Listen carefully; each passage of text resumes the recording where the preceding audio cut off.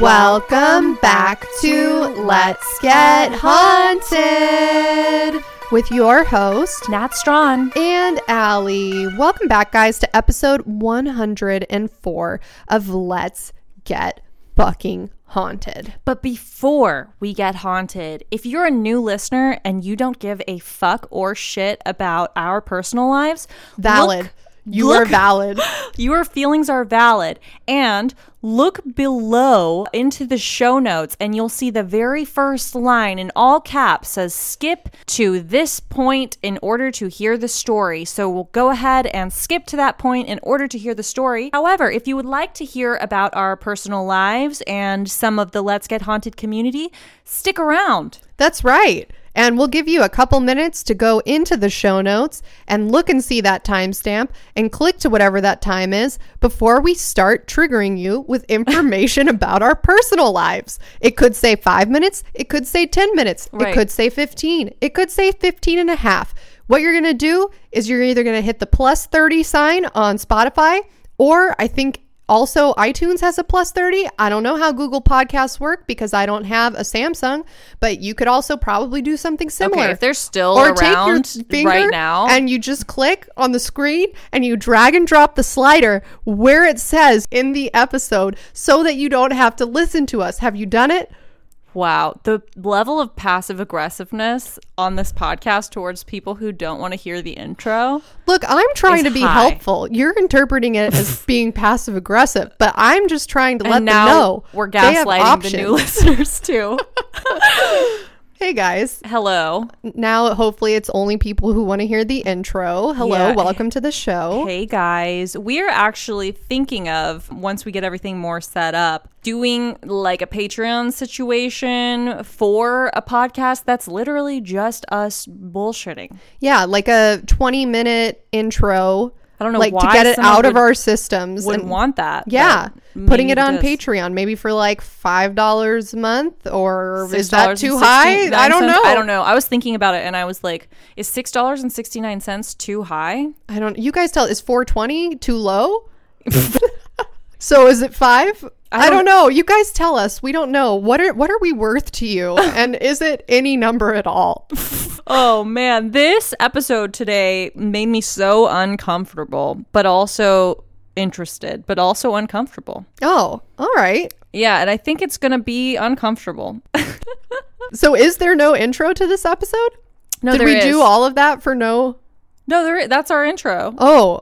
I mean, sorry, do you have a better idea for an intro? No, we're 2.5 minutes in, though. But I can't talk about the episode? No, you can talk about the episode. I just wasn't sure if it was starting already. And then I thought, well, now we've really gaslit everyone. We've gaslit both the new people who don't care about the intro and the regular people who do. Here's the down low for everyone who's really listening to this. I'm still really tired. I'm on like my 4th cup of coffee. It's 9 p.m. So we're just going to be, I know I'm not going to sleep again tonight. So this is just bad for my health. I've got 2 meetings I have to run this week that I'm not prepared for. So if I fuck up my sleep tonight, oops, everyone, it's like a domino effect, right? Like every week, every day this week is just going to be bad. I am a very similar situation. We're supposed to film that project that I've been working on for a really long time. If you guys don't already know what I'm talking about, I don't care to explain it. I'm basically making like a film or whatever, and we're filming it at the end of this week. And everything that could go wrong is going wrong. And oh no. Yeah, and it's really stressful. But at the same time, I'm already Liam Neesoning. Hell yeah. Yeah, like I'm not in that place where things can affect me right now. I also feel like sometimes when things just keep going wrong, I like take it as a challenge where I'm like, oh, really? Like now this happened? Well, guess what? I'm going to fucking make lemons out of the lemon basket that we have in our break room at our accountant's office. Exactly. Let me give you a small taste of my week. So I'm in the middle of trying to write this episode yesterday. My fiance is in Amsterdam right now. For his birthday, I sent him to Amsterdam on a meditation retreat because he was getting fucking annoying. And I was like, you need to fucking relax. Oh, that's nice of you. Yeah. And it was like a very nice fuck you. It was like, oh, like you're going to go see your favorite like meditation sanitation guy, like get the fuck out of my hair. Yeah, you know? So I'm by myself with the baby all weekend and taking care of the baby, and the baby's taking a nap, and I'm trying to finish this episode. Like all this shit's going wrong with the production, and like people are calling me and they're like, oh, I need to do this for more money. And I'm like, I don't have more money to give you. This is not a commercial thing. Right. Like, this was our budget, and like we're at the top of the budget. There's nothing left, you know, and having to rearrange things, and now like casting's fucked up, and just all this stuff. You have any personal hauntings? Nope. And I'm ready to hear this episode. Okay. Buckle up. I'm buckling. I'm tying the ties of my Let's Get Haunted robe together, and I am comfortable and ready.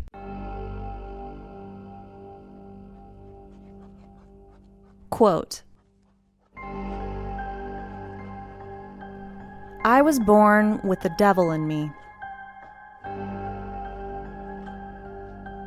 I could not help the fact that I was a murderer, no more than the poet can help the inspiration to sing. I was born with the evil one standing as my sponsor beside the bed where I was ushered into the world, and has been with me since. End quote. Have you ever heard that quote? Do you know that person? I've never heard of that quote, but I have heard of H.H. Holmes. But I'm interested to hear what you have to say about him. I think it's a man, because what I know about him, I always thought he was like fictional. I didn't know he was real. Is he real? Yeah, he's a real person. I mean, barely. Like you'll see, he was one of the greatest scammers ever. Really? Yeah. Okay. To the point where it's like we don't know what part of him is fake and what part of him is real. Oh, interesting. So maybe that's why I always thought he was a fictitious like thing we had developed. In some regards, he is. That's a perfect segue into this riveting intro I have written for you. I'm ready. Today we discuss a man of many myths and legends. He is known as America's first serial killer, one of the most intelligent mass murderers of all time. It's believed that he killed at least 100 people. What? Popular estimates at the time placed the toll as high as 200. He himself believes he is the reincarnation of the devil.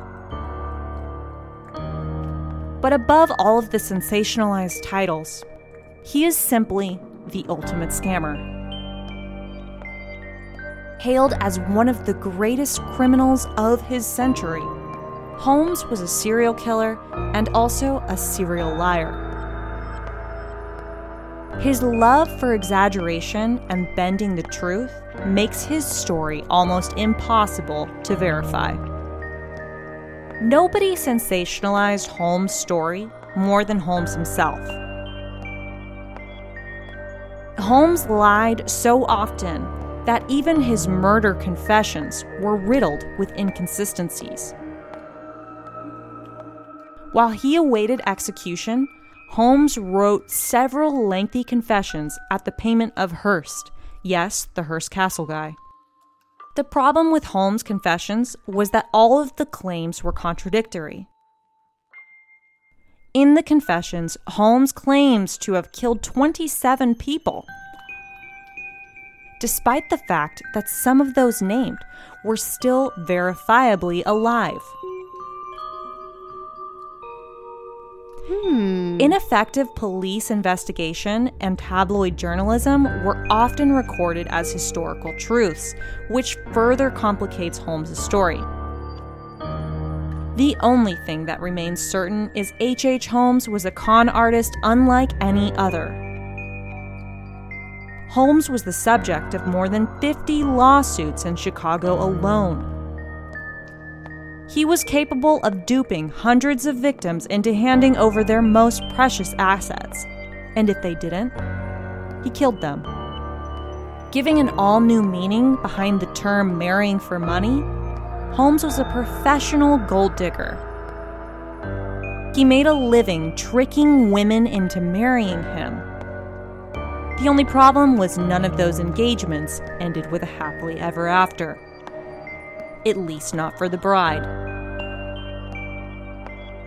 Buckle up, because today we untangle the life of America's first serial killer and infamous con artist, H.H. Holmes. Do you like how I read that like a news reporter? Yeah, I did. I was actually like picturing you like on the foggy streets of London town and you're wearing like a little newsboy cap and you're standing on top of like and I'm a like wooden back cart. here behind me. And then the constable found... Wait, what'd you say, And constable? then the constable found H.H. Holmes. Exactly. H.H. Holmes is American, right? But for Yes. some reason, his name just like evokes it like sounds Jack the Sherlock. Ripper. Yeah, exactly. And he does have some ties to Jack the Ripper. Oh, they both interesting. lived during the same time. Oh, wow. I'm really excited to learn about this because since I thought it was fictitious, I think I just never looked into it. I think I thought it was just like a novel or something. And some people think that because his name was H.H. Holmes, he was perhaps related in some way to Sherlock Holmes. Oh. But he wasn't. He had that namesake years before Sherlock Holmes even came into existence in the Interesting. in Conan Doyle's like whatever fucking writing shit. I don't know the words. You know what I mean. Yeah, I know what you mean. It's late. I know what you mean. I'm ready to be regaled and have nightmares. Herman Webster Mudgett was born in Gilmanton, New Hampshire, May 16th, 1861. Hey, Gemini. The population of Gilmanton was 3,945 at the 2020 census. So in 1861, there were probably many less people living there. But who's to say? Who's to say? The town was small and quiet. Herman's parents were some of the first English immigrants in the area and identified as Methodists. They raised Herman to be religious. A neighbor described Mudgett's family as upright, God-fearing citizens living in a quiet, secluded section of the country. Red flag number 1. According to some sources, Holmes was severely mistreated by his parents.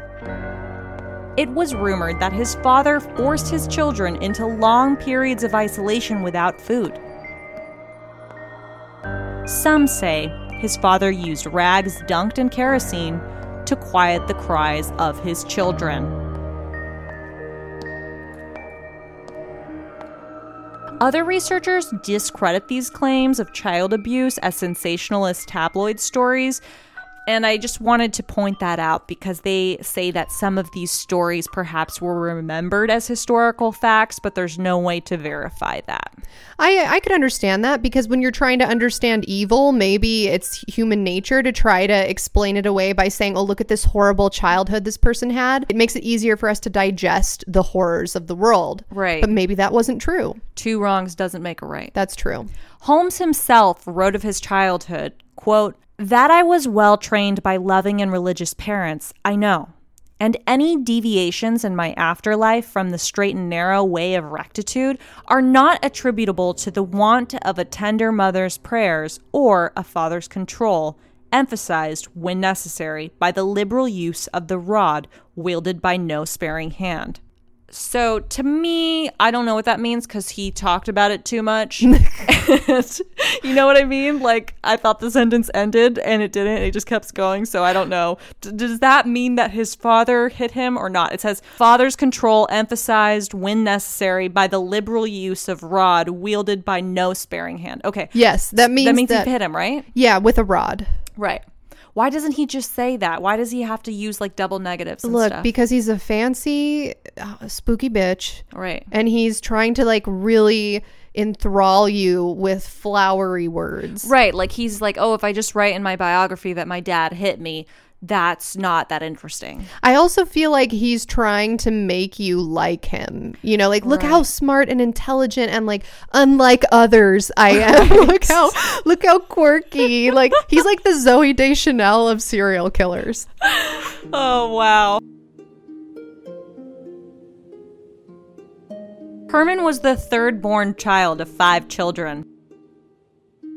Other children who knew him in his childhood regarded Herman as shy, quiet, well-behaved, and unremarkable. But perhaps this shy and well-behaved personality was just a front for a young budding con artist. In fact, Herman was accused of stealing small amounts of money from several of his neighbors. However, he denied the accusations even after he was caught with the stolen money. When he was caught red-handed, he told his neighbors that it was all just a misunderstanding. And his neighbors believed him. In fact, most of the adults in Herman's life thought that he was a good child incapable of immorality.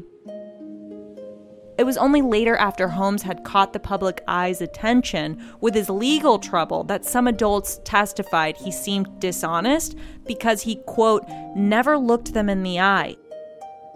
However, even that was merely a misunderstanding because Holmes had a medical condition known as strabismus, which was at the time referred to as being cross-eyed. So even if he wanted to look them in the eye, it might give off the illusion that he wasn't making eye contact. Right.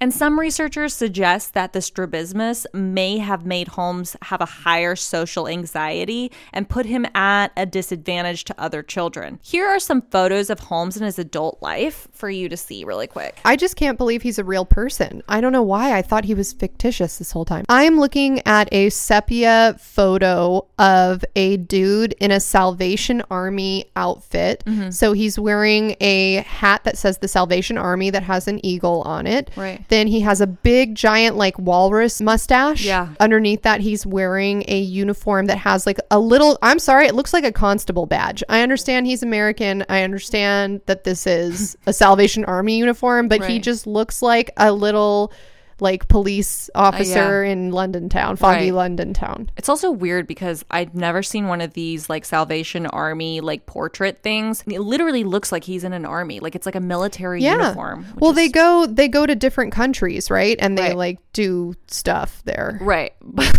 Let me ask you a question, though, okay? And I just want you to answer truthfully. If I had not told you about the strabismus thing and you saw this photo of him, would you think that he had any sort of strabismus or any sort of cross-eyed or eye optical situations going on? No. Now that you've told me, I can look at his eyes and be like, well, I guess maybe one eye looks like it's looking like slightly off center, but the way that this photo is taken, he just looks like any dude and he has a little bit of a shadow on his face. So what about these?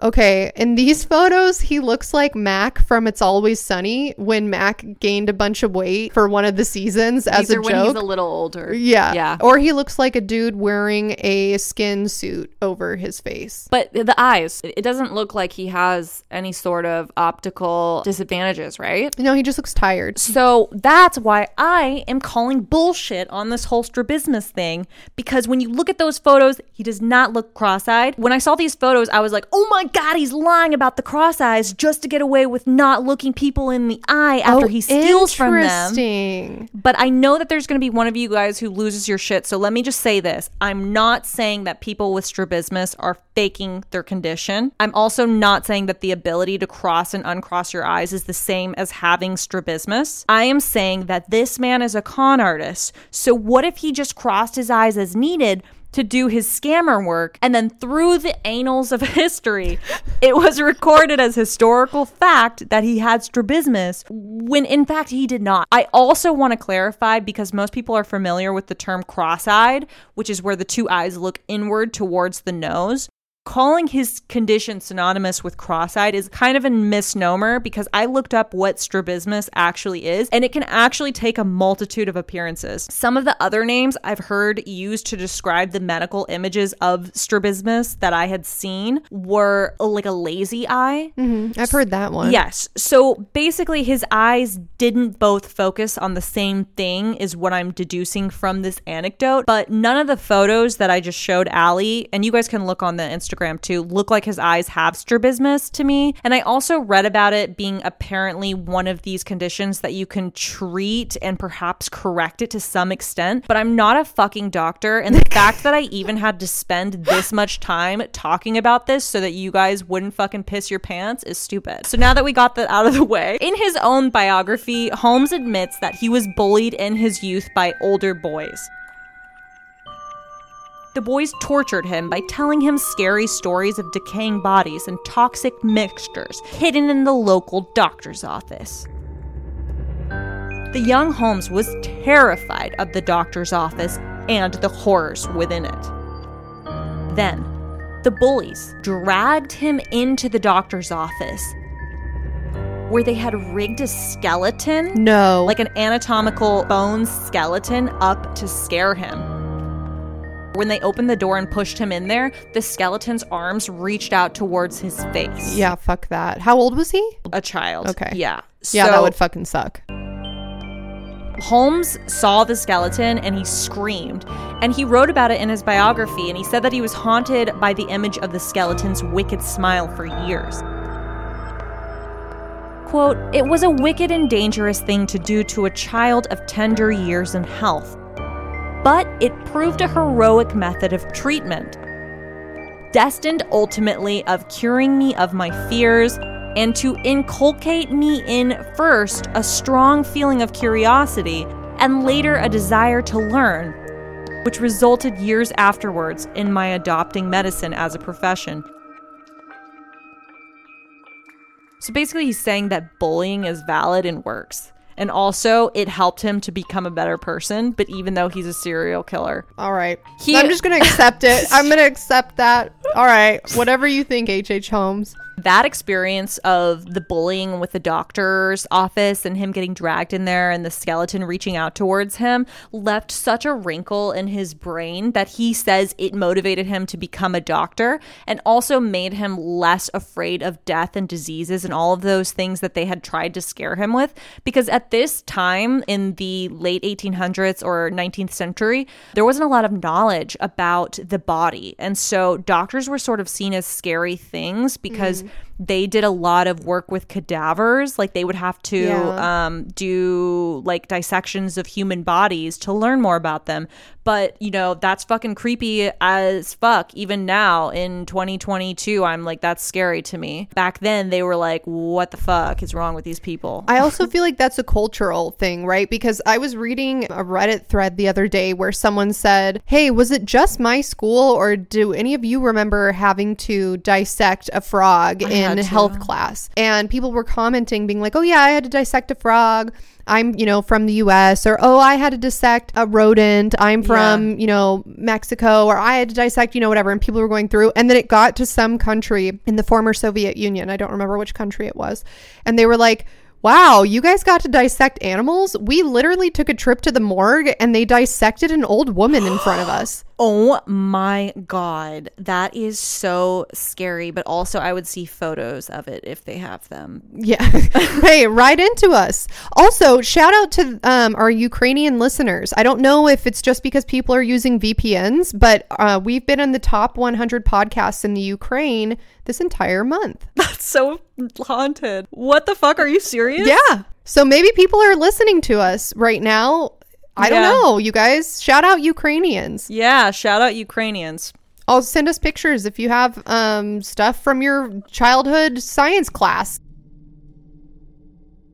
Holmes began to experiment with the dissection of animals, finding little reptiles and other insects around, dissecting them. And then after he does that, he moves on to larger animals, rabbits and dogs. He just picks up this real interest in anatomy. He has this comfort with dissection, really prevalent at a young age. According to an article for Ranker.com, quote, when Holmes was 11 years old, his childhood best friend, Tom, who was older, fell from the landing of an abandoned home the two boys had been exploring. Holmes said that he saw Tom fall, but in hindsight, many believe that he could have been close enough to push Tom off of the landing. Fucked up. Red flag number 2. We're at like red flag number 17. The first was that mustache. I like that mustache. The walrus mustache? I don't know. Something about it. I feel you. Yeah, it's like something weird about it. But also, I don't know. There's something like interesting about it. Like, No. A prospector's mustache is tight. Yeah. A Frenchman's curly mustache, tight as fuck. Yeah.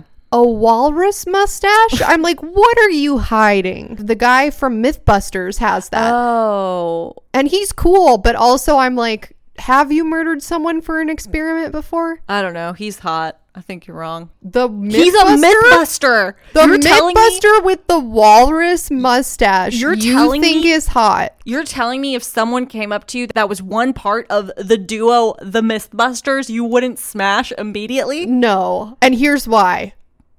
Look at them. But they're cool. I would love to have a cocktail with both of those guys. They would just be full of such interesting stories. Yeah, but if you're banging them, you don't get to hear the stories. What do you think? I would be like, dirty talk to me, and they would be like, did you know that if you shoot a bullet into the water and you're 10 feet below the water surface, it can't pierce you, and then you're safe from the bullets, and then you're like, oh my god, this is the best night of my life. Right. If you have steel-toed boots and something heavy drops on your shoe, it won't cut off your toe unless it's over 1 ton. Okay, I see the appeal. In 1875, Holmes was 14, and his grandfather died. He left him a piece of property. In Holmes's grieving process, he began bragging to a local girl that he was now a landowner, and he proposed that they get married and live on the land together. The girl accepted his proposal, but her parents did not, and they sent her out of the state away from Holmes.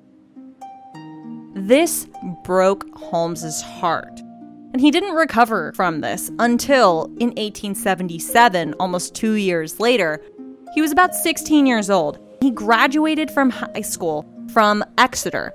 Do you know what Exeter is? It sounds familiar, but I'm not sure. I would not know what it was, but the only reason I know what Exeter is because there was a guy in my high school who left our school to go to Exeter, and literally I never saw him again.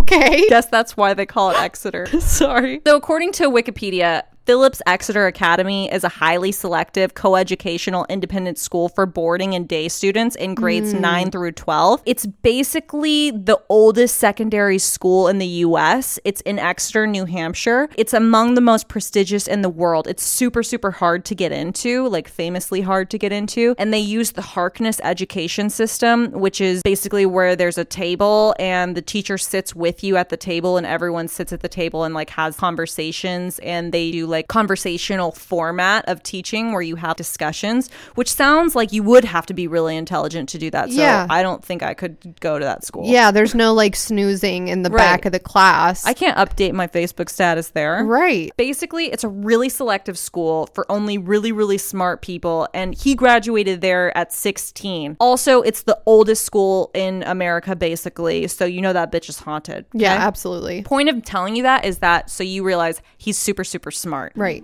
After graduation, he begins taking some odd jobs because he graduated from Exeter, so he can go teach places. He has now some clout. Some reports state that while he was working on a local farm, he met and he fell in love with this 16-year-old girl named Clara. But other reports state that they had known each other much longer. I don't think this is relevant, but for some reason I feel like you like facts like this. So I do. I like facts that have nothing to do with the story. And that's why I gave it to you. So here's a picture of Clara. Cute. She's wearing an outfit that reminds me of something that like a baby doll would wear. Yeah. Like she has a baby doll vibe about her. She has a round face. She's got her hair up in a little braid. Yeah. I don't know. She's like a Victorian queen. Yeah, she's like a Victorian baby doll lady. Woman child. Clara said of Holmes, quote, "I always felt that he was pleasant in disposition, tender-hearted, much more so than people in general." Holmes was super in love with Clara. He was so in love that when he saw Clara flirting with another boy at the church social, he came up to the boy she was talking to, cornered him, and threatened to beat him up if he didn't leave immediately. People who saw the incident said that the boy turned pale and just like immediately ran out of the church. That incident seemed to have a really positive effect on Clara because they were seen walking together arm in arm as he escorted her home from the church.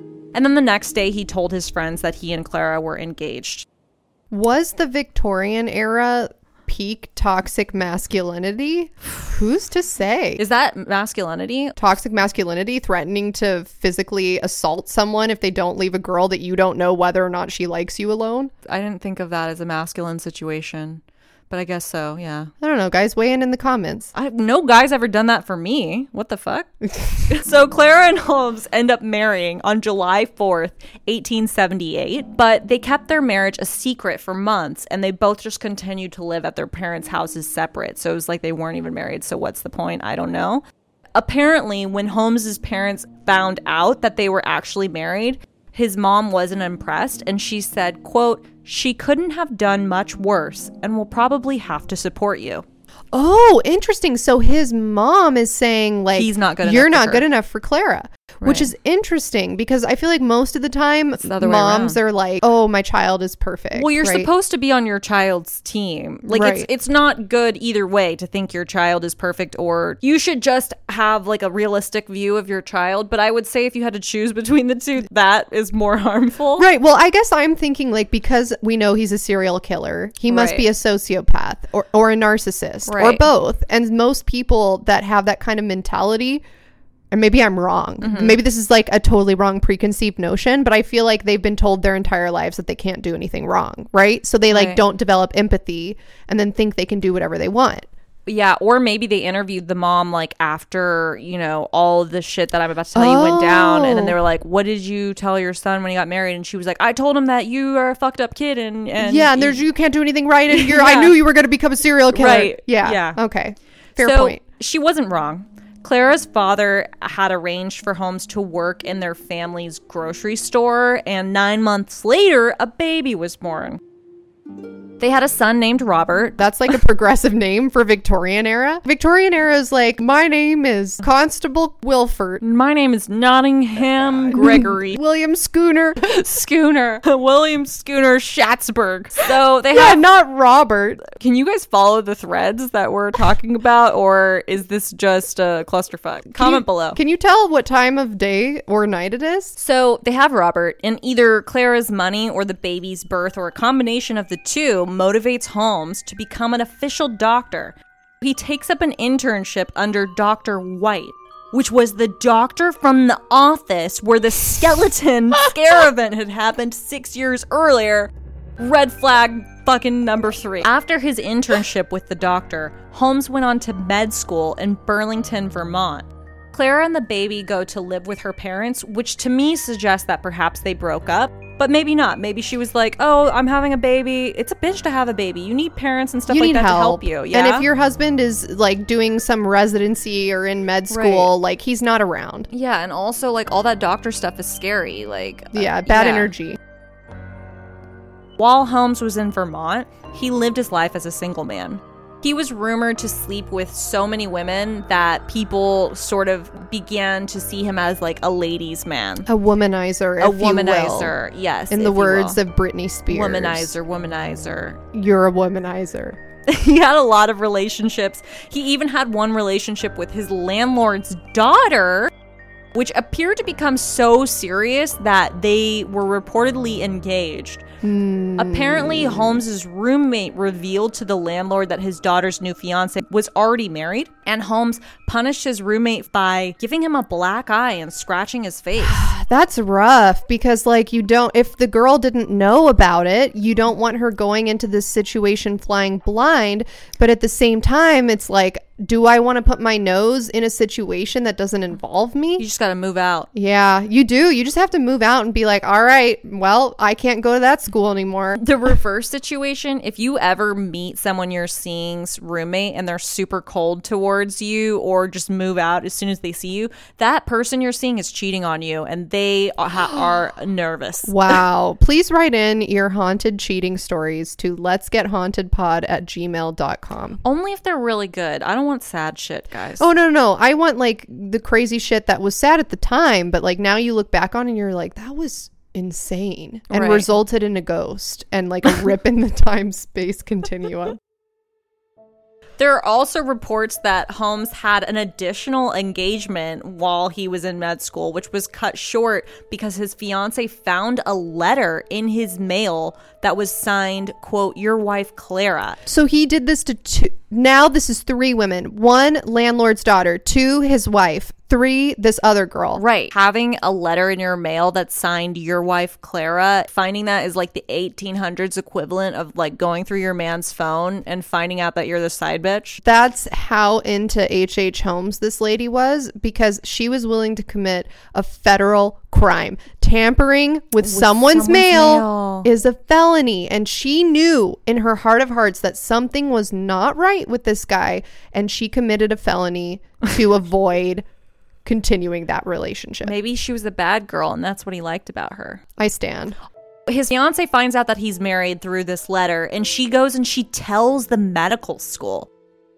She tries to get him in trouble, citing a breach of promise, which I don't know why they would care about that. So she tells the medical school, and he's like, no, she's lying. The medical school believes him and acquits him. At his graduation, as he's handed his diploma, he looks the person who's handing his diploma in the eye, the person who acquitted him, and he says, quote, "Doctor, the things that woman said about me are true."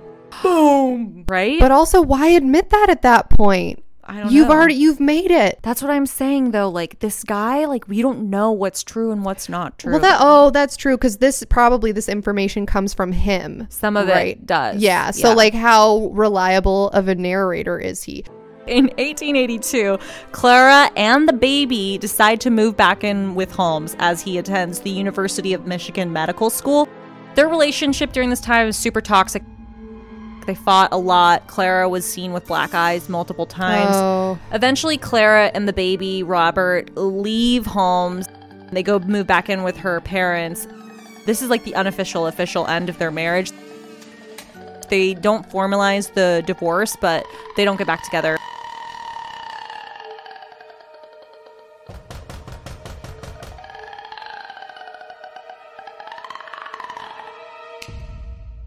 This move most likely saved Clara and her son's life.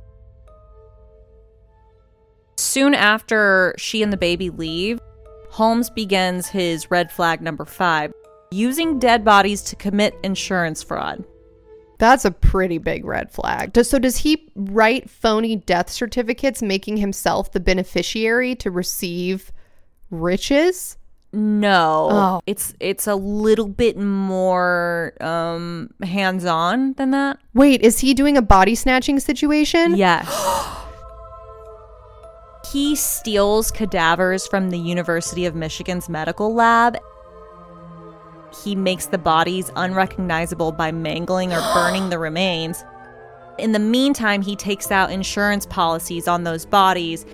He poses as a relative and collects the money on the life insurance policies of those bodies after they're found and deemed accidental deaths. They don't know who the actual people were because they're so badly disguised. It's a combination of like the worst things ever. Yeah, it's pretty gnarly.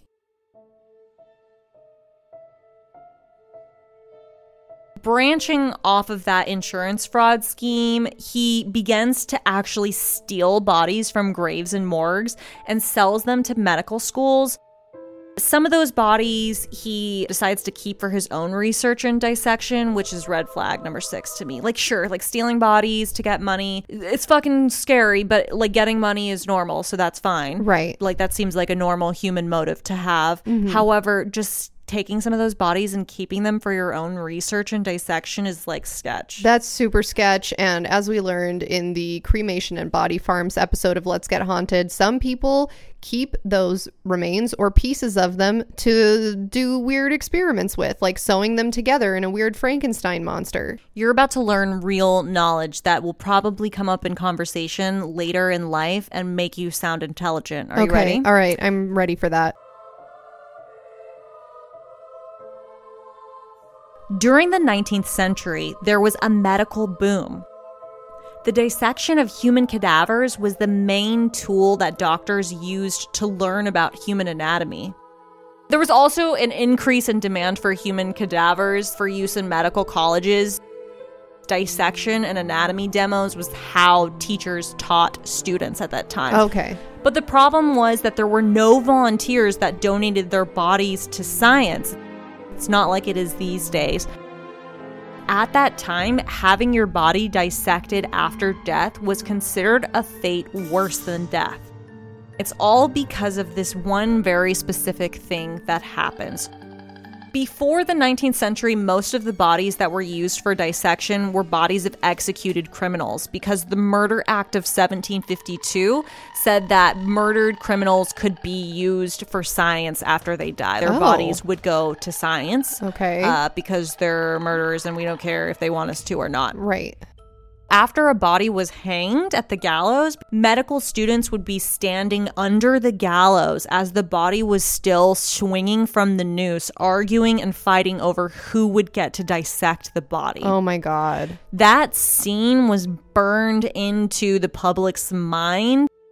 It just made people fear the anatomist as much as the executioner. No, that makes a lot of sense because it seems subhuman, right? To be cheering on someone's death and then so gleefully wanting to cut it apart and rip it apart. Right. It's like, you're the murderer. Right. You're doing what that person did. If that person is being executed for stabbing someone, right, and then now you're essentially stabbing that person's body, then you're the executioner and you're a phony. The shortage of corpses meant that medical examiners just didn't really care where their bodies came from. It was sort of like a don't ask, don't tell situation where they were like, hey, this seems sort of sketch, but you know what? If I don't ask questions, then I won't get in trouble. Right. So bodies become a commodity. Each body would receive between 8 to 10 guineas, which is roughly 560 to 700 pounds per body, which is like $1,000 to $1,400 US per body, which was literally George Washington made $25,000 a year. So if you were to take 10 to 20 bodies, you would be richer than George Washington, depending. Wow. Body snatchers, grave robbers, and resurrectionists all took advantage of that lucrative trade, and that had a cultural reset effect. The practices of these body snatchers caused widespread fear and revulsion as the indignities and humiliation of exhumation were compounded by the horror of being the subject of one of these dissections. So not only were you going to get dissected, which was fucked up, which was worse than death, according to these people's hot brains, but also you were going to be dug up by a body snatcher.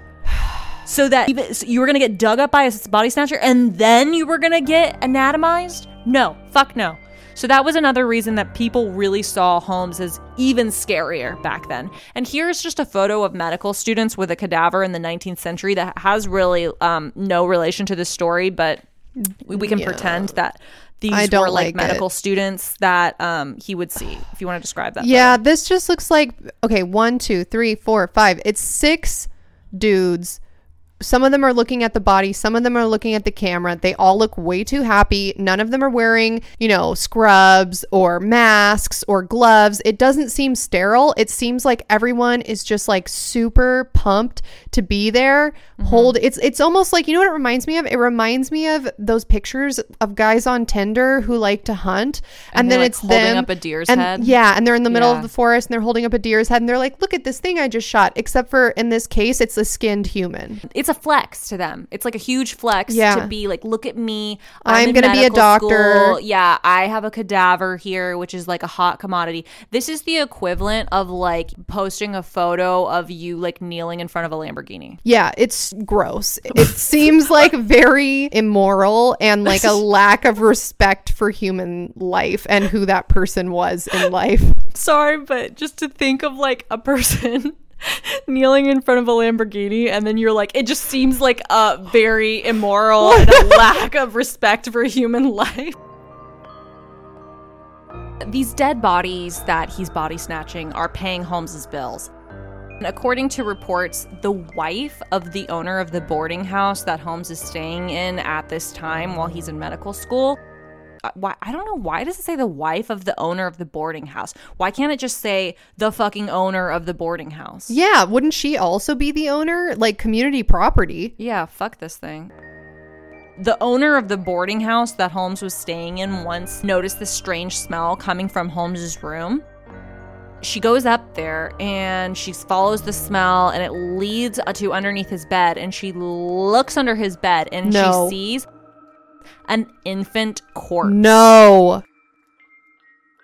Obviously, she freaks out about this, and Holmes is like, no, this is just a misunderstanding. You see, I'm like dissecting these infant corpses for homework for my medical classes. And she's like, okay, well, just don't bring any more dead bodies into this boarding house ever again. Oh my God. But that didn't stop him. He begins getting even more into dissection during this time because he's living like without any sort of ramifications. He's no longer in this relationship with his ex-wife and baby. He's just like doing his whole life the way he wants to. He brings home infant corpses from the University of Michigan for his spring break. He brings them into his room to dissect them. It's reported that he loved to cut into the flesh and pull apart the muscles and organs, and his medical school peers testified that he had an interest in dissection, and they said that it was unnatural and unnerving. Who's to say if it actually was to them while they were all doing their doctor stuff, but then like he became a serial killer and they were like, no, actually his dissection was really weird. Mine's normal. No, that's a good point. Weird. Yeah, that's a good point, because if you're going to be a doctor, you know, you're going to have some interest in human anatomy and how the body works. And when you're taking apart a corpse, you're probably thinking to yourself, wow, that's so interesting. Like, this is how this muscle connects to this and blah, blah, blah. And that doesn't mean you're a serial killer. We need doctors as a society to fucking stay alive. Yeah. But you're right. Hindsight's 20/20. So now they're probably trying to separate themselves from that and be like, no. I was dissecting the body in a much different way than H.H. Holmes was. Yeah, I wasn't taking a flex picture in my bowler hat. I was treating this very seriously, and he had a glimmer in his eye that I certainly didn't have. William Schooner Schatzberg. The fourth. So by the end of med school, Holmes is super broke. He had debt from med school and all his living expenses. Although he worked like a variety of odd jobs, including teaching school and even working as a doctor for a while in New York, it wasn't paying enough for his scam lifestyle. Mm-hmm. So he racks up a great deal of debt during this time. He has a lot of creditors chasing him around. One of his favorite scams to do is to buy something on credit and then not pay it back, but sell it and keep the cash. So he had a lot of like people trying to find him. And because this was the 19th century, it was kind of easy to get away with things like that. They're like, oh, this person like handwrit in my ledger that says they owe me $100. Right. You could probably put a fake name and nobody would really know. Right. Exactly. Like everyone already is wearing a disguise. Bowler hats and a mustache is like literally the meme disguise. And that's what everyone looked like. He also made up a bunch of excuses to default on his rent. Around this time, we can start to imagine that Holmes becomes desperate, okay? Okay. It's not a far stretch for us to believe that perhaps Holmes begins committing life insurance fraud with the living during this time. Oh. Evidence to support this theory is that while in New York, he proposed to 2 more women. One of the women backed out. She wrote, quote, "There's something lurking in that man's character that time will reveal. I do not like him. I firmly believe that he would commit murder." End quote. Listen to women. Right? No. I know, right? Except for when we're the serial killers. It's 1900, so no one believed that. She was so ahead of her time. They were like, wow, she's being really emotional about him being able to commit murder. Yeah. Wow, it's a man's right to body snatch. While in New York, a rumor also spread that Holmes had been seen with a little boy who later disappeared. Holmes told everyone that the boy just went back home in Massachusetts, so no investigation took place. After Holmes skipped town in the middle of the night, which seems related. He defaulted on all his bills in New York as well. He even swindled the price of his train ticket to leave that town. It just seems like he could have just taken the easier choice, which is be a doctor, make hella money for the time, don't default on your loans, and don't be a scam artist. And guess what? You get to sometimes murder people and nobody will know.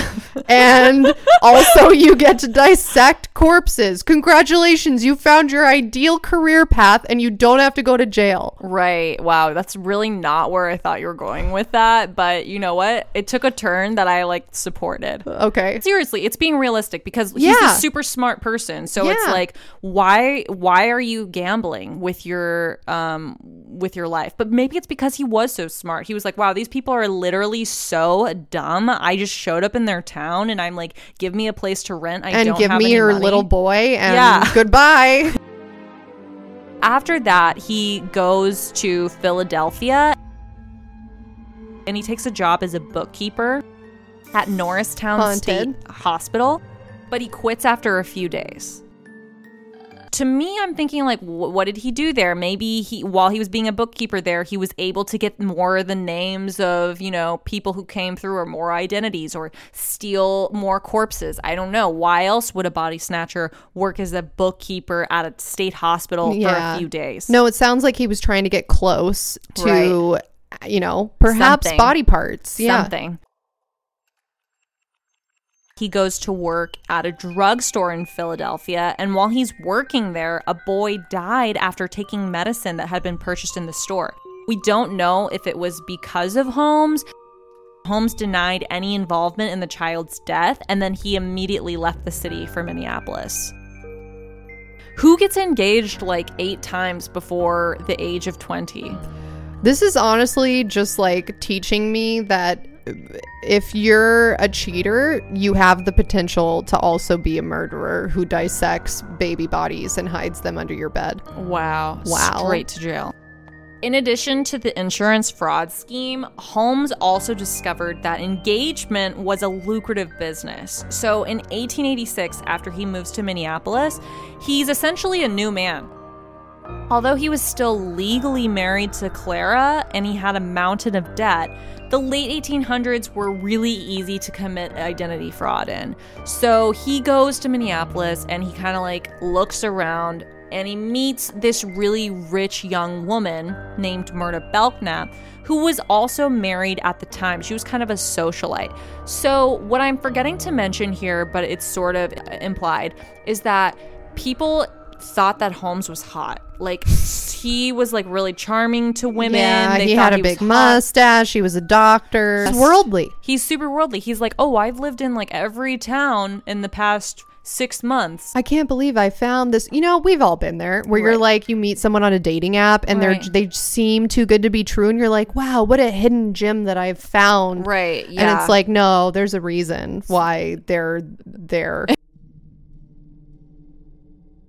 Holmes meets this young rich woman. She's married at the time, but who the fuck cares? It didn't matter. He was married at the time, Who the fuck cares? Yeah, who the fuck cares? Everyone's married. People also said that she was plain looking, but Holmes married her anyway. Me too. And Welcome they had aboard. I never understood the insult of being plain looking. I feel that's preferred. That's the dream when you're in middle school and you just don't want people to notice you. Yeah. You're just oh my God, please let me not be the person that gets bullied. Blend, let me be plain. Right. Please. Let me just look like an amalgamation of every single person here. Yeah. Take every generic body part and morph them together like an anamorph. Right. That's what I want to look like. So people will leave me alone. Yes. I don't want any standout traits. Right. Do I have a nose? Yep. That's it. That's all you can say. Here's a picture of her. She looks fine. What's wrong with her? I know. I'm mad about this. She looks great. That's what she's playing. That's good. Look, she has face. You know what? She has hair. I prefer plain because I like to adorn. Dress it up with makeup. Right. That's what I think. And it's I think that all the time. Kendall Jenner's pretty. and she's plain. Yeah. We can say that, and that's fine. I'm jealous. I wish I looked like her. I wish I was that kind of plain. If I could wear a shirt and have all the buttons button, and then like there not just be a hole that goes to like the center of my area. tits, Yeah. That, like a gap. Yeah, that's great. Although I do feel like some of that is just that celebrities get everything tailored.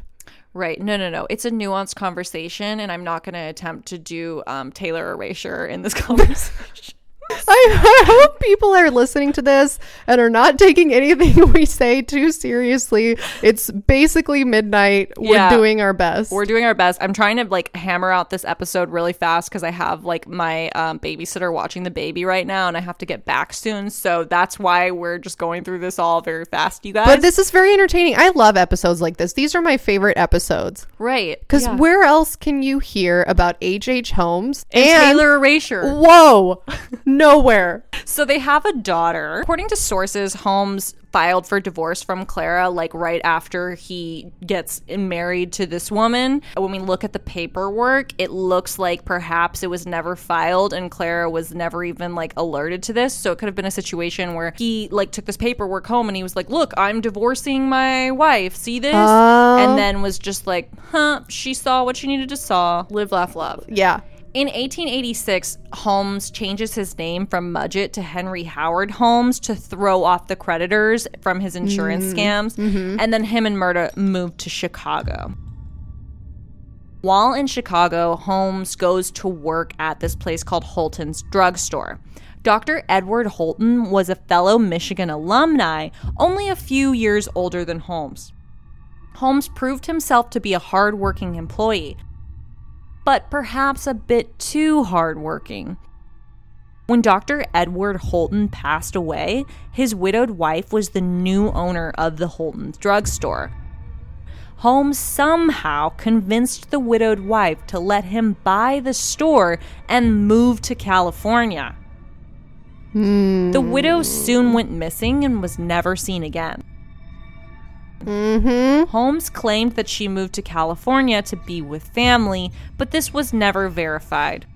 Other reports say that this is false and that Dr. Holton was actually the wife and her husband was a longshoreman, and so she became pregnant and she decided to sell the pharmacy to Holmes so that she and her husband could go live out the rest of their lives. And they actually lived in the neighborhood in Chicago well into the 20th century. However, who the fuck knows what's true and what's not true? Who's to say? Maybe both. Maybe it was like a glitch in the Matrix situation. Look, our ability to track people was clearly not great. Right. This guy had changed his identity 17 times despite putting no effort into his appearance. Right. He had the same walrus mustache the whole time. Yeah. So I'm just saying nobody seemed to notice that he was the same guy. Perhaps these people just moved a house over and everyone was like, it's a mystery. Where'd they go? I think everyone had the walrus mustache. It was like the equivalent of like, you know, your middle school dream you were just talking about where you were like, I just want to be so plain that people are like, she has a face. Yeah. Like he had that face, like that 1900s face. So this pharmacy becomes a huge success, and interestingly enough, most of the clientele are beautiful women. These beautiful women are often seen by Dr. Holmes, and they flock in by the trainful, end quote. What? Belknap's parents give Holmes enough money to purchase a vacant lot in Chicago, and he purchases a lot that's across from the drugstore. To keep creditors off the trail, he puts the deed for the lot under the name of his new wife and her mother. Construction on this lot began in 1887 for a 2-story mixed-use building that would come to be known as the Murder Castle. Oh. Apartments would be on the second floor, and retail spaces and a new drugstore would be on the first floor. The building had some really special design features. Between the first and second floor, there was a hidden compartment floor. So there was actually a hidden floor between 1 and 2, making the total 3 stories, even though it only looked from the outside to be 2 stories. There was also a staircase between floors that was only accessible through a hidden trapdoor in the second-story bathroom, which was where Holmes lived. Here's a photo of that building. That's really cool. I mean, it looks like 3 floors. What am I missing here? The bottom floor is that thing that says used something. I can't read from this far away. The second floor has those windows and the third floor has those windows. Yeah, I don't know. People were just really dumb back then. People are just looking at the building and they're like, well, that looks like 3 floors. And then H.H. Holmes in his walrus mustache and his bowler hat carrying the corpse of a baby like peeks out of a window and he's like, no, it's only 2. And people are like, oh, okay, I believe him. He's a doctor and a learned man. So Holmes, like, of course, does his scammer life on this building. And it's really interesting what he did. So he basically declines to pay all of the contractors who built this building. And so they sue him in 1888. But despite this lawsuit, he just continues hiring new contractors to continue constructing the building. And he hires and fires so many different construction crews so that none of them would actually know like the floor plan fully of what he's building. That's interesting. And then he could also claim that they had like improper workmanship and he fired all of them. So he would have some people build like a room and then fire them because they're doing improper workmanship. It's not good enough. And then have someone else come in and build a different room. Improper workmanship, not enough, whatever.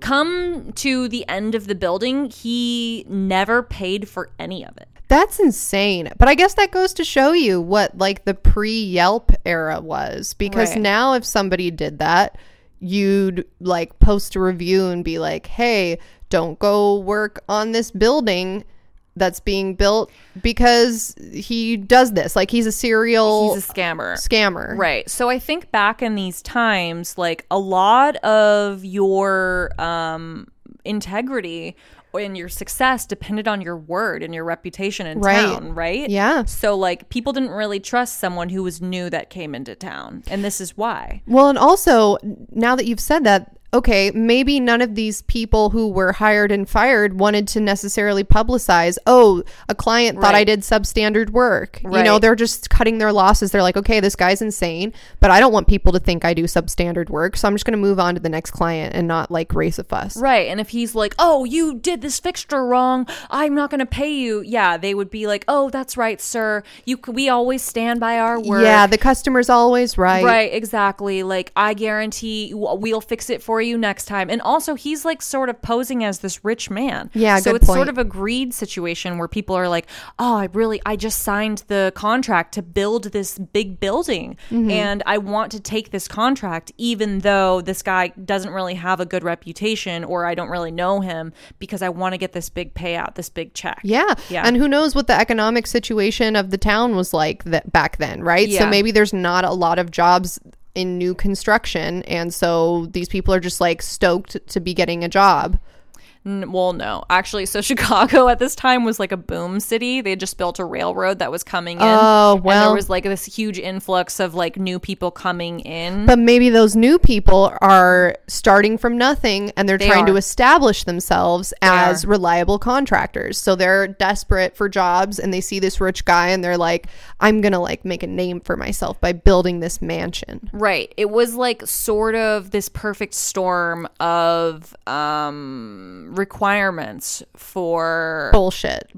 Yeah. Well, you had this city that was sort of coming up out of its infancy and turning into like a big metropolitan area. You had all of these new train systems and stuff coming in there that were bringing people in from places like Kentucky and places like Oklahoma and places where people wanted to go to the big city to have a lifestyle change and they needed temporary housing, which is why he was building this building. Oh. A few years from now, the World's Fair would end up being in Chicago. So like this was like a really up and coming city. People who lived in the neighborhood said that the structure was really ugly and really large. And the structure ended up containing more than 100 rooms and it stretched over an entire block. The first floor of the castle was all shops. The third floor was residential and a boarding house.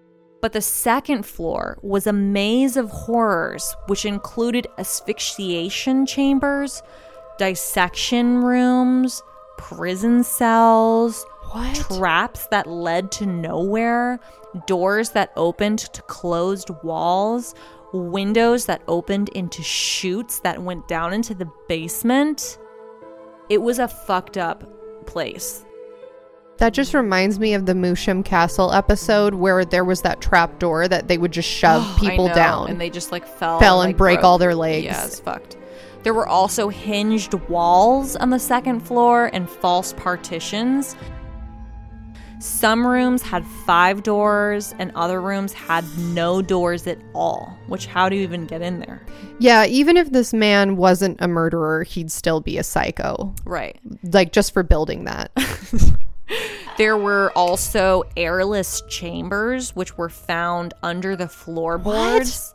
And there were iron plate lined walls that appeared to stifle sound from within them. Oh my God, he was a podcaster? Even worse.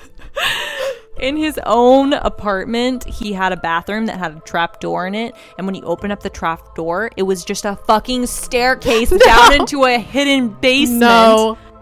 And that basement went into what is known as a windowless cubicle. No. In that windowless cubicle, there was allegedly just a huge chute that tunneled through to the basement, and he told people that it was just for laundry. Like, oh yeah, like I built this laundry chute. You have to go through a trap door, down a staircase, into a basement, through into an chute. airless chamber. Yeah. And it's for laundry. One of the rooms that people talk about when they talk about the castle is the one that was lined with the gas fixtures. In that room, Holmes apparently would put his victims in there and flip a switch that was in an adjacent room and then gas them while they were in there. How do you even... There was another chute that was really nearby, so people surmised that after he gassed people, he would put their body through that chute. All of the doors and some of the steps and the stairs were connected to this intricate alarm system so that if somebody stepped into the hall or headed downstairs, a buzzer would sound in his bedroom so he would know. I can't believe this is real. This is crazy. I know. After dropping victims down through those chutes, people say that he dissected the bodies, cleaned them, and then sold the organs and skeletons to medical institutions or on the black market. Oh my God.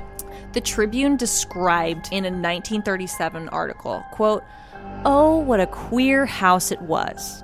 In all America, there was none other like it. Its chimneys stuck out where chimneys should never stick out. Its stairways ended nowhere in particular. Winding passages brought the uninitiated with a frightful jerk back to where they had started from. There were rooms that had no doors. There were doors that had no rooms. A mysterious house it was indeed, a crooked house, a reflex of the builder's own distorted mind. In that house occurred dark and eerie deeds." Doesn't that sound like a fucked up Dr. Seuss book? Yeah, it does. Haunted architecture, right? Which I remember you talked about in the staircase episode, Yes. Staircase in the Woods. Like, there's something eerie about bad feng shui. Or like when you did the Willow's Weep episode with that house built in an upside down cross. Like, there's something about houses that are built in a way that doesn't make sense, that is creepy and haunted, even if nothing haunted has happened there. And then now finding out that something haunted did happen there, like, it's just double haunted. It's like double Jeopardy, but haunted. After construction was completed on the castle in 1891, Holmes began placing ads in the Chicago newspapers offering jobs to young women. He placed ads as a new boarding house within the castle that was looking for tenants. He also placed more ads that presented himself as a wealthy man looking for a wife. All of Holmes's new employees, fiancés, and even some of the hotel and boarding house residents were required to have life insurance policies, with Holmes or one of his aliases as the beneficiary. Not long after, people started to disappear. Here are some drawings of the castle. So Natalia is showing me some drawings of the Holmes castle, starting with the second floor. If you'd like to follow along with us, you can look at Let's Get Haunted on Instagram, where she's going to post the photo dump for this episode. Yeah, it just looks like a labyrinth. Like, it doesn't make any sense. It's just a labyrinth of rooms that lead to trap doors, that lead to hallways, that lead to dead ends, that lead to a dark room, to a secret chamber. Right. Like, it doesn't make any sense. And then the second drawing she is showing me is a color version. It looks like a more modern, cartoony version of that architectural plan. And then the third photo is an architectural plan, it looks like. Yeah, that does not bode well for anyone to be near. I feel like if I lived across the street from that, I'd be haunted. Well, that's why people called it the castle. They were like, it's fucking weird. Yeah, that's interesting, though, because even though the perception was that he was a very wealthy and successful man building this, like, elaborate home, people at the time were still like, no, this is an eyesore. Fuck this. Right. They were like, oh, tacky new money. Yeah, they could sense that it was a Jiko Bukin, some might say. If you don't know what we're talking about, episode 5, No Time to Explain. Now we're at the portion of our episode where we are at the end of our episode, but it's not quite the end, guys. What? Yeah, what I'm talking about is called Part 1. Is this our first ever 2-part episode? Yes. Oh, hell yes. So next week, we're going to get into all of the crazy fucking fucked up shit that happened in this castle, which you would not even believe. I'm glad that we're splitting this into 2 parts because I already feel like I'm going to throw up from how terrifying this story is. Right. So thank you for giving me a little bit of a breather. It's interesting, too, because I'm leaving a lot of the scams out because it's like...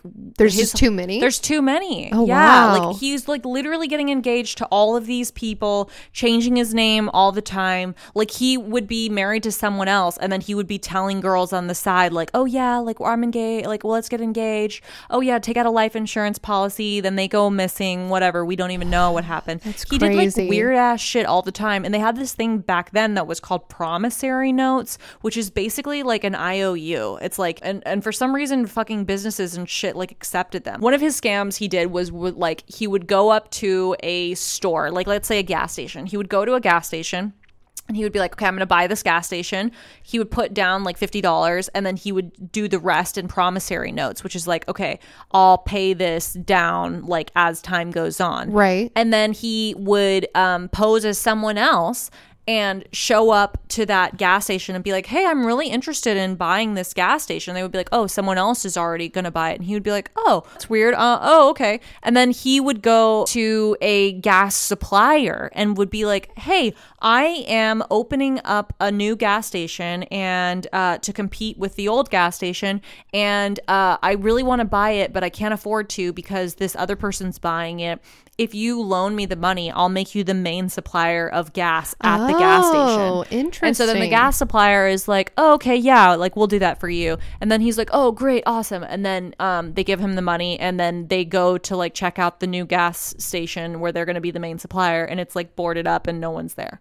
And it was all a trick. It sounds like if he were born in modern times, he would just be like the top seller of LuLaRoe or like some other MLM like business. Like he was really figuring out, like he would be the top of a pyramid scheme. Right. Like he was all about appearances. Like, look at me. Look how much mustache I have. I have a lot of mustache. You've never seen this much mustache. Yeah. I have a hat.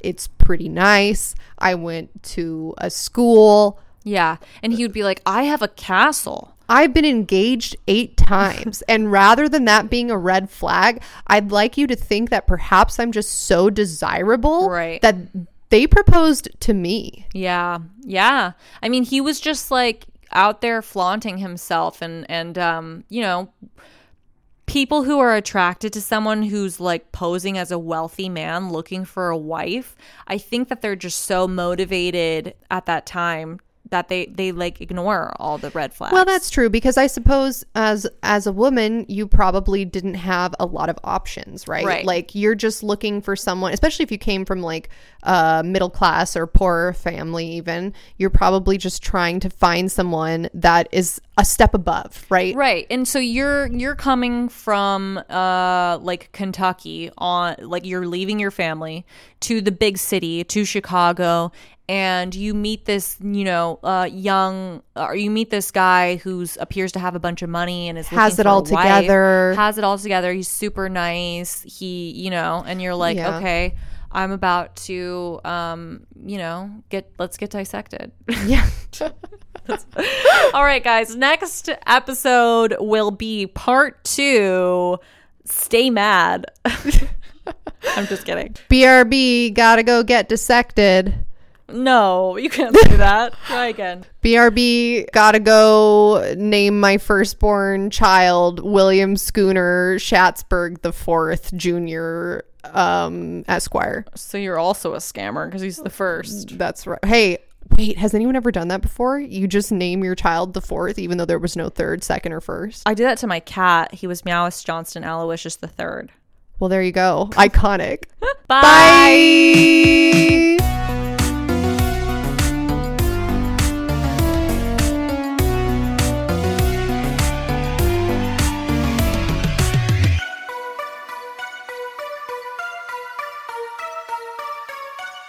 On a summer night, Douglas Wag Jr. lay motionless across a strip of railroad tracks before being struck by an oncoming train. I'm investigative journalist Delia D'Ambra, and my investigation into exactly how Doug died took me into the depths of a bizarre mystery.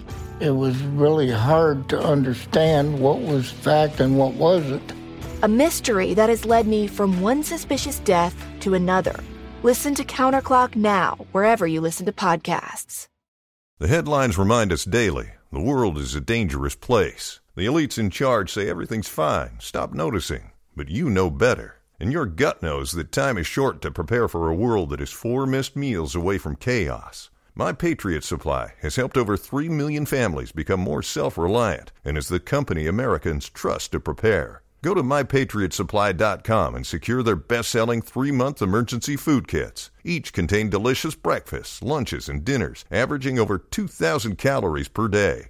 Secure at least 1 food kit for each family member. For a limited time, save $200, plus get free shipping on all their Ready Hour 3-month emergency food kits. You're not ready if it's not Ready Hour Foods. My Patriot Supply also has solar-powered generators, water filtration units, biomass stoves, heirloom seeds, and critical survival gear. Shop MyPatriotSupply.com today. MyPatriotSupply.com.